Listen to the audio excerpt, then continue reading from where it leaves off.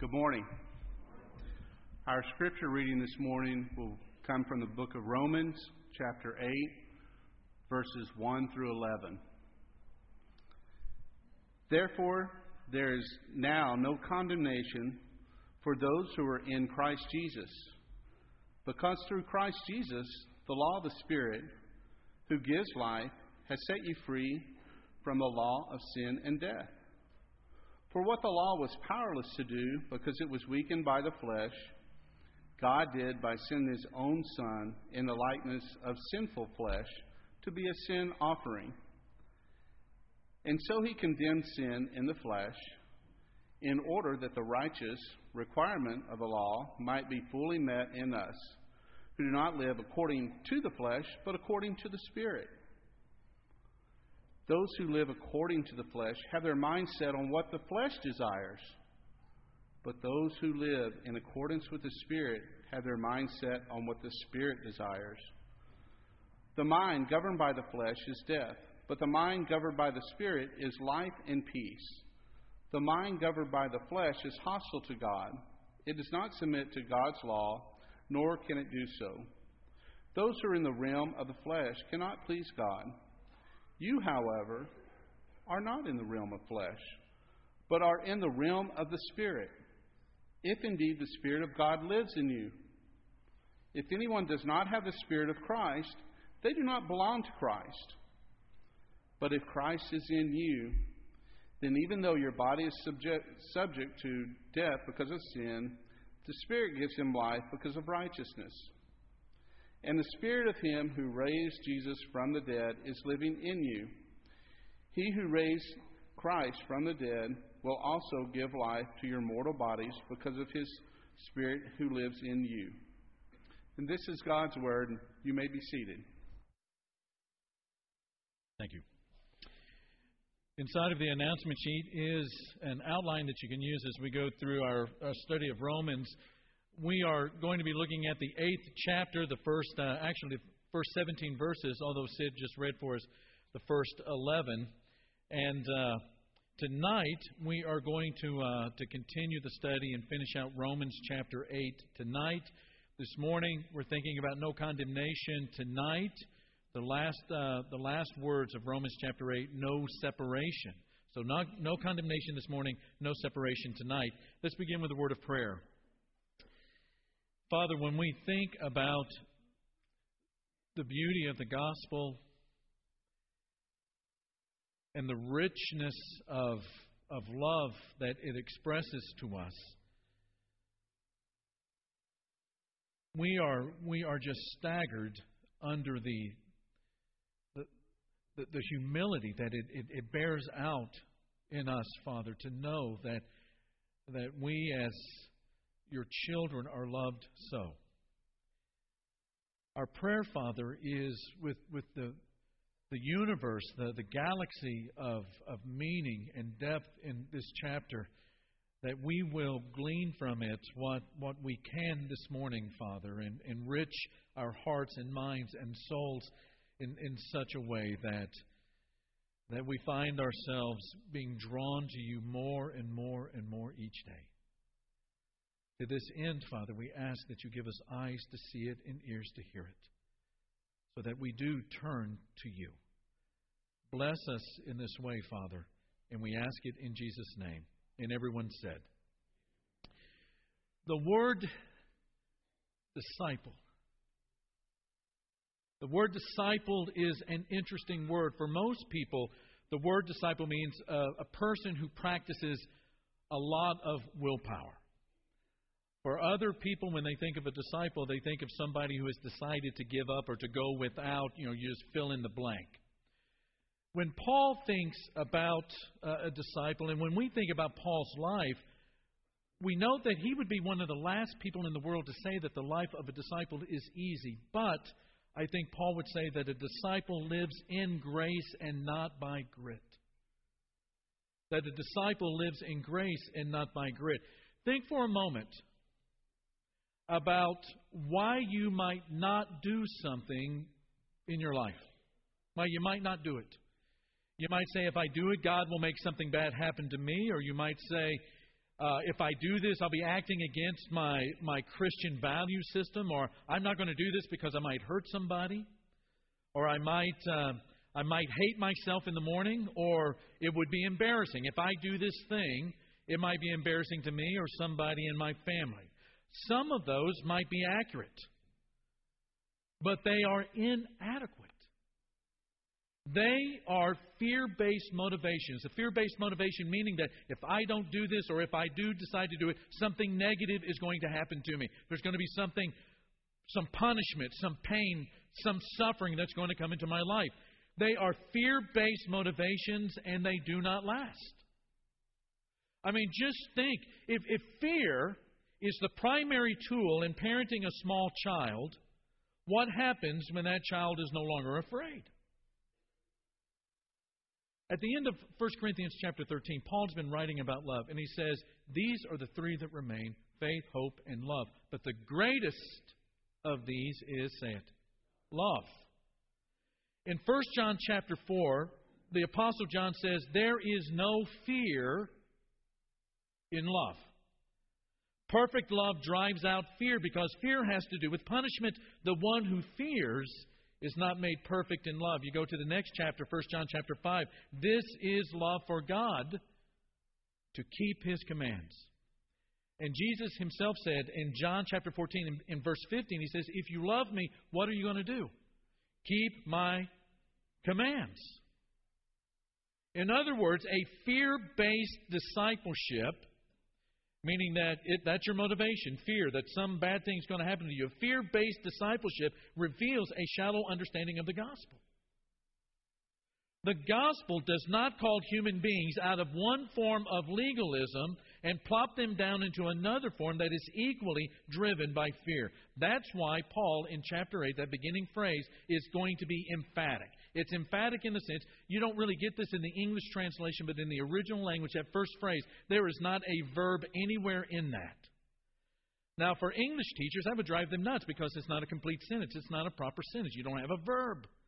But even in English, we get how emphatic that is. When you want to make sure that somebody gets a point, you throw out the verbs, right? This is something that my dad learned with the three knuckleheads that were me and my brothers. My dad would jettison completely verbs from his vocabulary when he was wanting to make sure that he was making a point to us. Bed, now. Home, now. Dinner, now.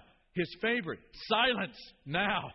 Outside, now. Inside, now. You get the point. Literally, Paul is saying, because of all of the other things that he's written all the way up through the end of chapter 7, therefore, no condemnation. No condemnation for those that are in Christ Jesus.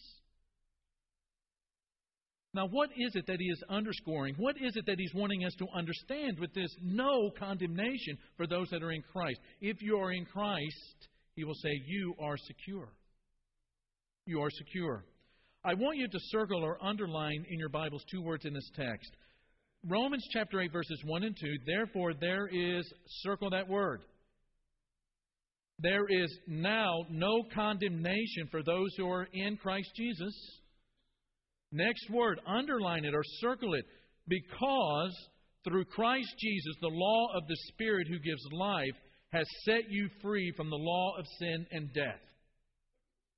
No condemnation in Christ means that God is not holding anything against you, that God has nothing to punish you for. Condemnation does not exist for people who are in Christ Jesus. Condemnation will not return unless at some point you renounce and denounce the faith. One time, Jesus said, in talking to His disciples, and they were getting close to that period of time where things were going to get dicey in Jerusalem, not only for the Christ, but for them. And He said, I want you to know something. In John chapter 10, He says, nobody can snatch you out of my hand. And then in verse 29 of John chapter 10, He says, in the very next verse, He says, my Father who has given them to me is greater than all. No one can, say it, snatch them out of my Father's hand. Brothers and sisters, way too many disciples need to accept the fact that they are forgiven and secure. Far too many know that they are forgiven, but are not sure about that security thing, that their life is basically moving in and out from under condemnation, that they are being snatched back and forth between the hand of God that is loving and the hand of God that is wrath. They feel pretty good about things until they recognize a sin in their life. And then what happens? Emotionally and intellectually, they are back under condemnation until they repent.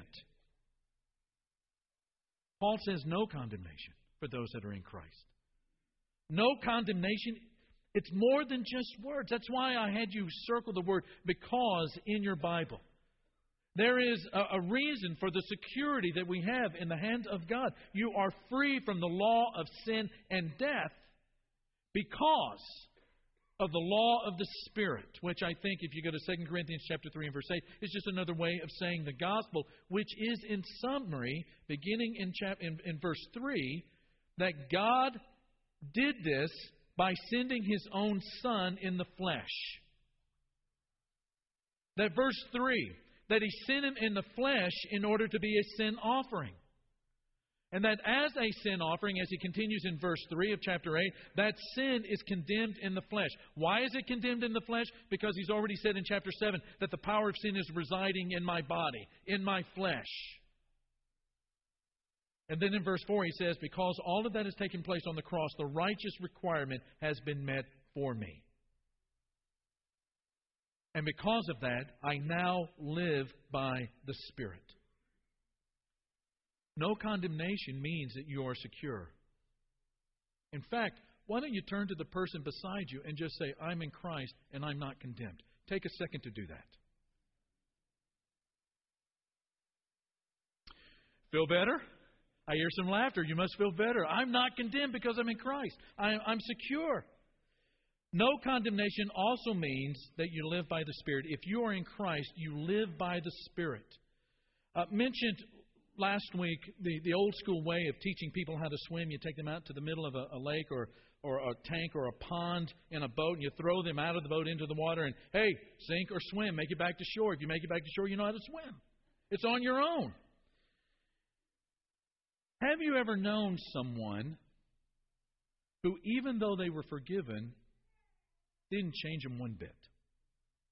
Didn't change them. They're forgiven, but they didn't change. Listen, friends, if we can't work our way into a relationship with God by all of our good deeds and our good works, how is forgiveness alone going to make a difference? When we repent and are baptized into the name of the Father, the Son, and the Holy Spirit, what happens according to Acts chapter 2 and Romans chapter 6? We receive the forgiveness of sin, and we receive the gift of the Holy Spirit. And one of the key verses of this first sections of Romans chapter 8 is verse 9, where Paul tells the church, you, however, are not in the realm of the flesh. When you were baptized, when you are in Christ, that no condemnation becomes a way of describing your relationship with God. You are no longer in the realm of the flesh, which means that you're no longer a slave to sin. But he continues in verse 9 of chapter 8, you are in the realm of the Spirit. If indeed the Spirit of God, what? Say it. Lives in you. And if anyone does not have the Spirit of Christ, they do not belong to Christ. One of the hallmark truths of the Christian life is the gift of God's Spirit. Have you ever just sat down and began to read all of the passages that deal with the benefits of the Spirit in your life? Now, he's going to do that a little bit later in Romans chapter 8. In fact, that's what we're going to be looking at tonight. But one of the hallmark truths of the Christian life is the gift of God's Spirit in your life as you live it today on planet Earth. How you live your life is an expression of your mind. When you are in the first Adam in Romans chapter 7, sin is a power in your fallen nature. You are dominated by that power. You are dominated by that sin. And this is how Paul describes it in Romans chapter 8. In verse 6, your mind is governed by the flesh. The mind governed by the flesh is what? Death. Verse 7, the mind governed by the flesh is, say it, hostile to God. Again in verse 7, if it does not submit to God's law, nor can it do so. Verse 8, those who are in the realm of the flesh, finish it, cannot please God. The law in chapter 7 could not fight that power and weaken it. That law could command and that law could prohibit. But what that law was unable to do was to enable us to live it perfectly. And so now, verse 9, living in the realm of the Spirit, where the Spirit of God lives in us, verse 11, if the Spirit of Him who raised Jesus from the dead is living in you, He who raised Christ from the dead will also give what? Life to your mortal bodies because of the Spirit who lives in you. It is by the Spirit, in verse 13, that you put to death the misdeeds of the body.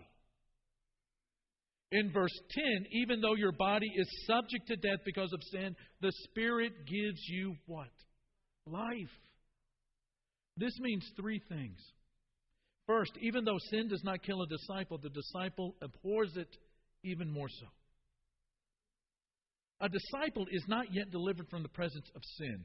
Even though from the inside out we're being made righteous by Christ's offer of grace through what He accomplished on the cross and God putting His Spirit in the people of faith, we are still in that not yet time where we are saved but not yet fully saved in the sense of being completely freed up from this body of sin.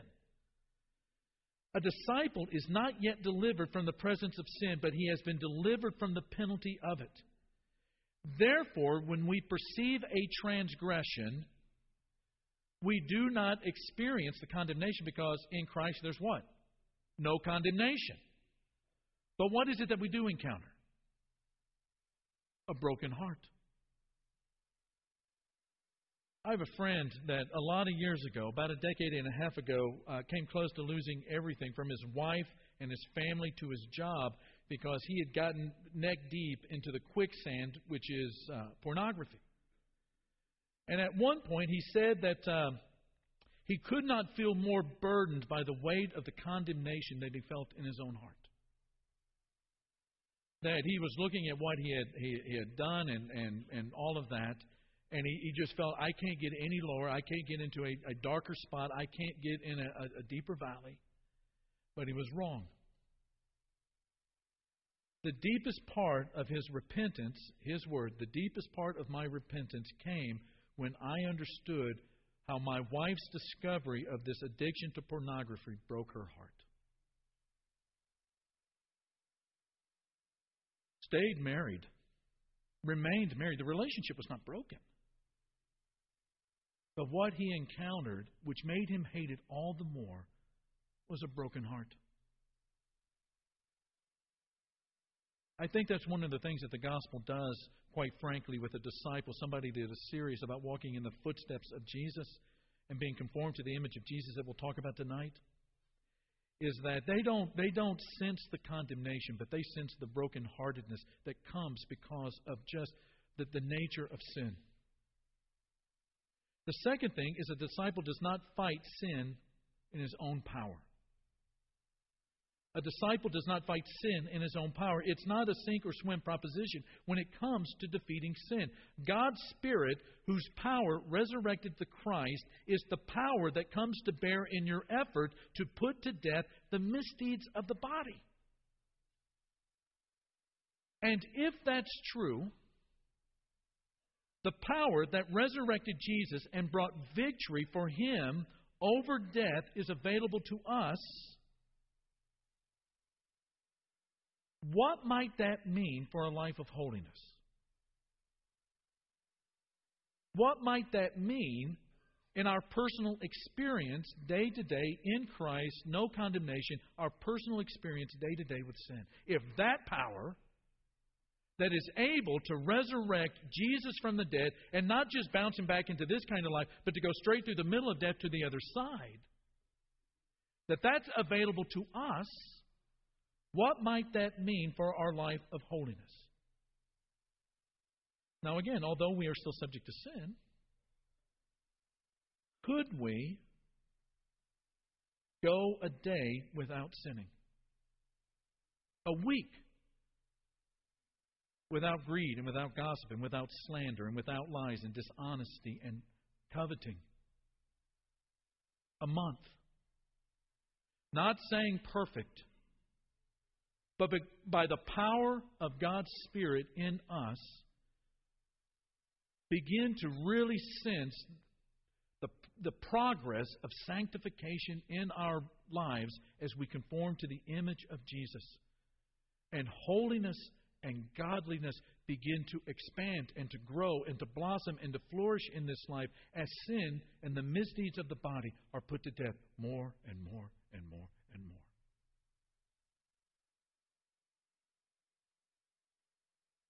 It's a dumb question. It really kind of insults everybody's intelligence, but I'll ask you anyway.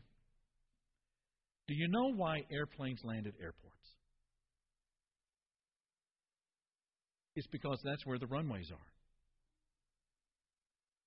Too many believers have not had their lives and their hearts and their souls transformed from being an airport, allowing everything and anything to land in their heart and soul, to being constructed into a temple where God's Spirit dwells. Now, the third thing that I mentioned is actually going to be the third point, and that is you are a child of God. Romans chapter 8, verse 14, Paul says, those who are led by the Spirit of God are the, say it, church, children of God. Verse 16, the Spirit Himself testifies with our spirit that we are, say it, God's children. You know, there is so much to say here, but I want to focus on three words in the very next verse, in verse 17. Now he says in verse 14, we're the children of God. Verse 16, we're God's children. In verse 17, he says, if we are God's children, then we are heirs of God, and co-heirs with Christ.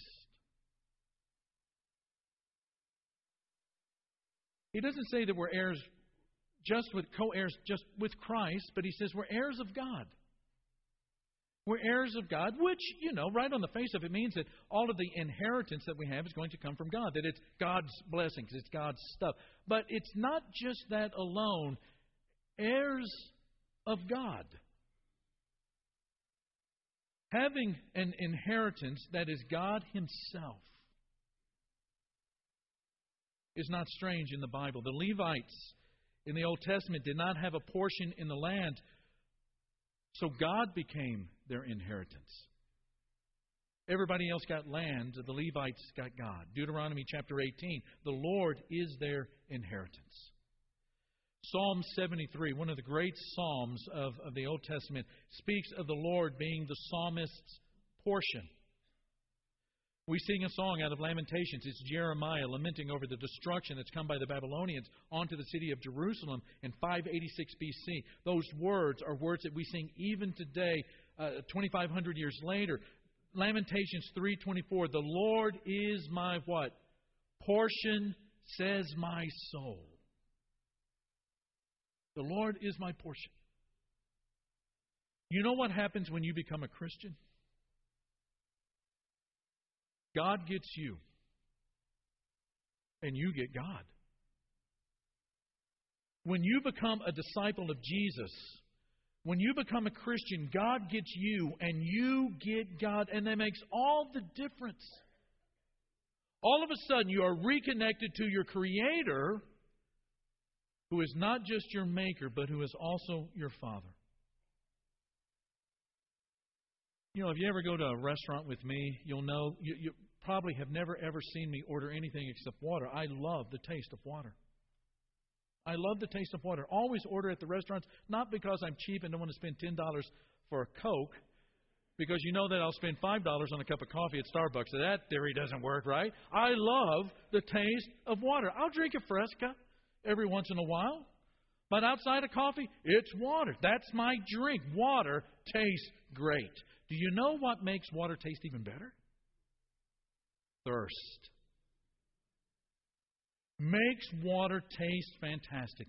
Years ago, and all of you who have ever played football in Texas or anywhere else, Oklahoma or anywhere else where there's a lot of football being played, at some point that field gets worn down and you're not really playing on grass or turf, but you're playing in dirt. And it's hot. One afternoon at football practice in high school, we had been practicing as it was back in the old days when you would do 2-a-days in the same day. You got practice, we're parched, it's hot, and it's humid, and it's dusty, and we're about to die from thirst. I mean, I'm just wondering, am I ever going to be able to make it to a place where I can get some water? And about that time, my mouthpiece fell out into the dirt. And whatever saliva and moisture I had in my mouth was left on that mouthpiece, and guess what got caked all over that mouthpiece? Just enough for it to stick and to become mud. Coach walked over and said, "Hey, get that off the ground, put it in your mouth, where it's supposed to be." "Yes, sir. I'd rather do that than do push-ups." But I thought that I would die of thirst as that grit and the dirt and the dryness and the parchedness and the sun and the humidity and the sweat and all of that, we thought we were going to die of thirst until finally given a water break. And we didn't really expect one because when I played football, I'm not all that old school, but it was old school enough that water made you weak. But I guess he felt sorry for all of those mouthpieces that were falling into the dirt, and so he gave us a water break. And I ran over and I grabbed that big orange cooler with the spigot. That water was not going to come out fast enough out of that little spigot. I picked that thing up, ripped the top off, and started pouring that water and the ice into my mouth. And I got to tell you that was one of those times when you are so thirsty and so dry and so parched that as you drink water, you actually feel your body being rehydrated. That's thirst. The Spirit of God wants to give your thirst for God an experience of God that includes no condemnation, that includes the children of God testimony of the Spirit. But God's Spirit wants to give your thirst for God an experience of God that's not just intellectual, but where you cry out like a child who loves his father and has not seen him for a while, the experience of saying, "Abba, Father."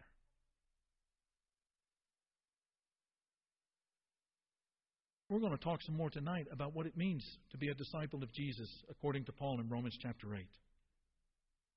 But if you're in Christ, you are secure. And you live your life by the Spirit, which means that God is empowering you every day to experience what it means to live a godly life. And it's not by grit, it's by grace. It's not by fear, it's because love is the greatest. We've talked about this before. You know with your children that when they obey you, you don't really know if they love you or not. What you really know is that they agree with you. You don't know if they love you until they disagree with you and they obey you anyway. Because of love. Because of the greatness of being connected, because of the greatness of all of those things. You live by the Spirit, and you know without a shadow of a doubt that God looks upon you. And as badly as you might feel about yourself at times, and as dirty as you might feel and dehydrated from just all of the life going out of you, that when God looks at you, He does not see something ugly, but He sees a beauty. He sees His child. He sees a son. He sees a daughter. And He brings the overabundance of His presence and His blessings and His love right there into your life. And it is an impact that is life-changing. We're going to have some shepherds down here at the front that want to meet you and talk to you. If you've never given yourself to the Christ, have never become a child of God, if you've never been baptized, if you've never understood what it really meant to repent and to confess that Jesus is Lord, these men want to talk to you about how that relationship for all of eternity, where you're in God's hand, where nobody can snatch you out, how that can be established today. And if you're thirsty,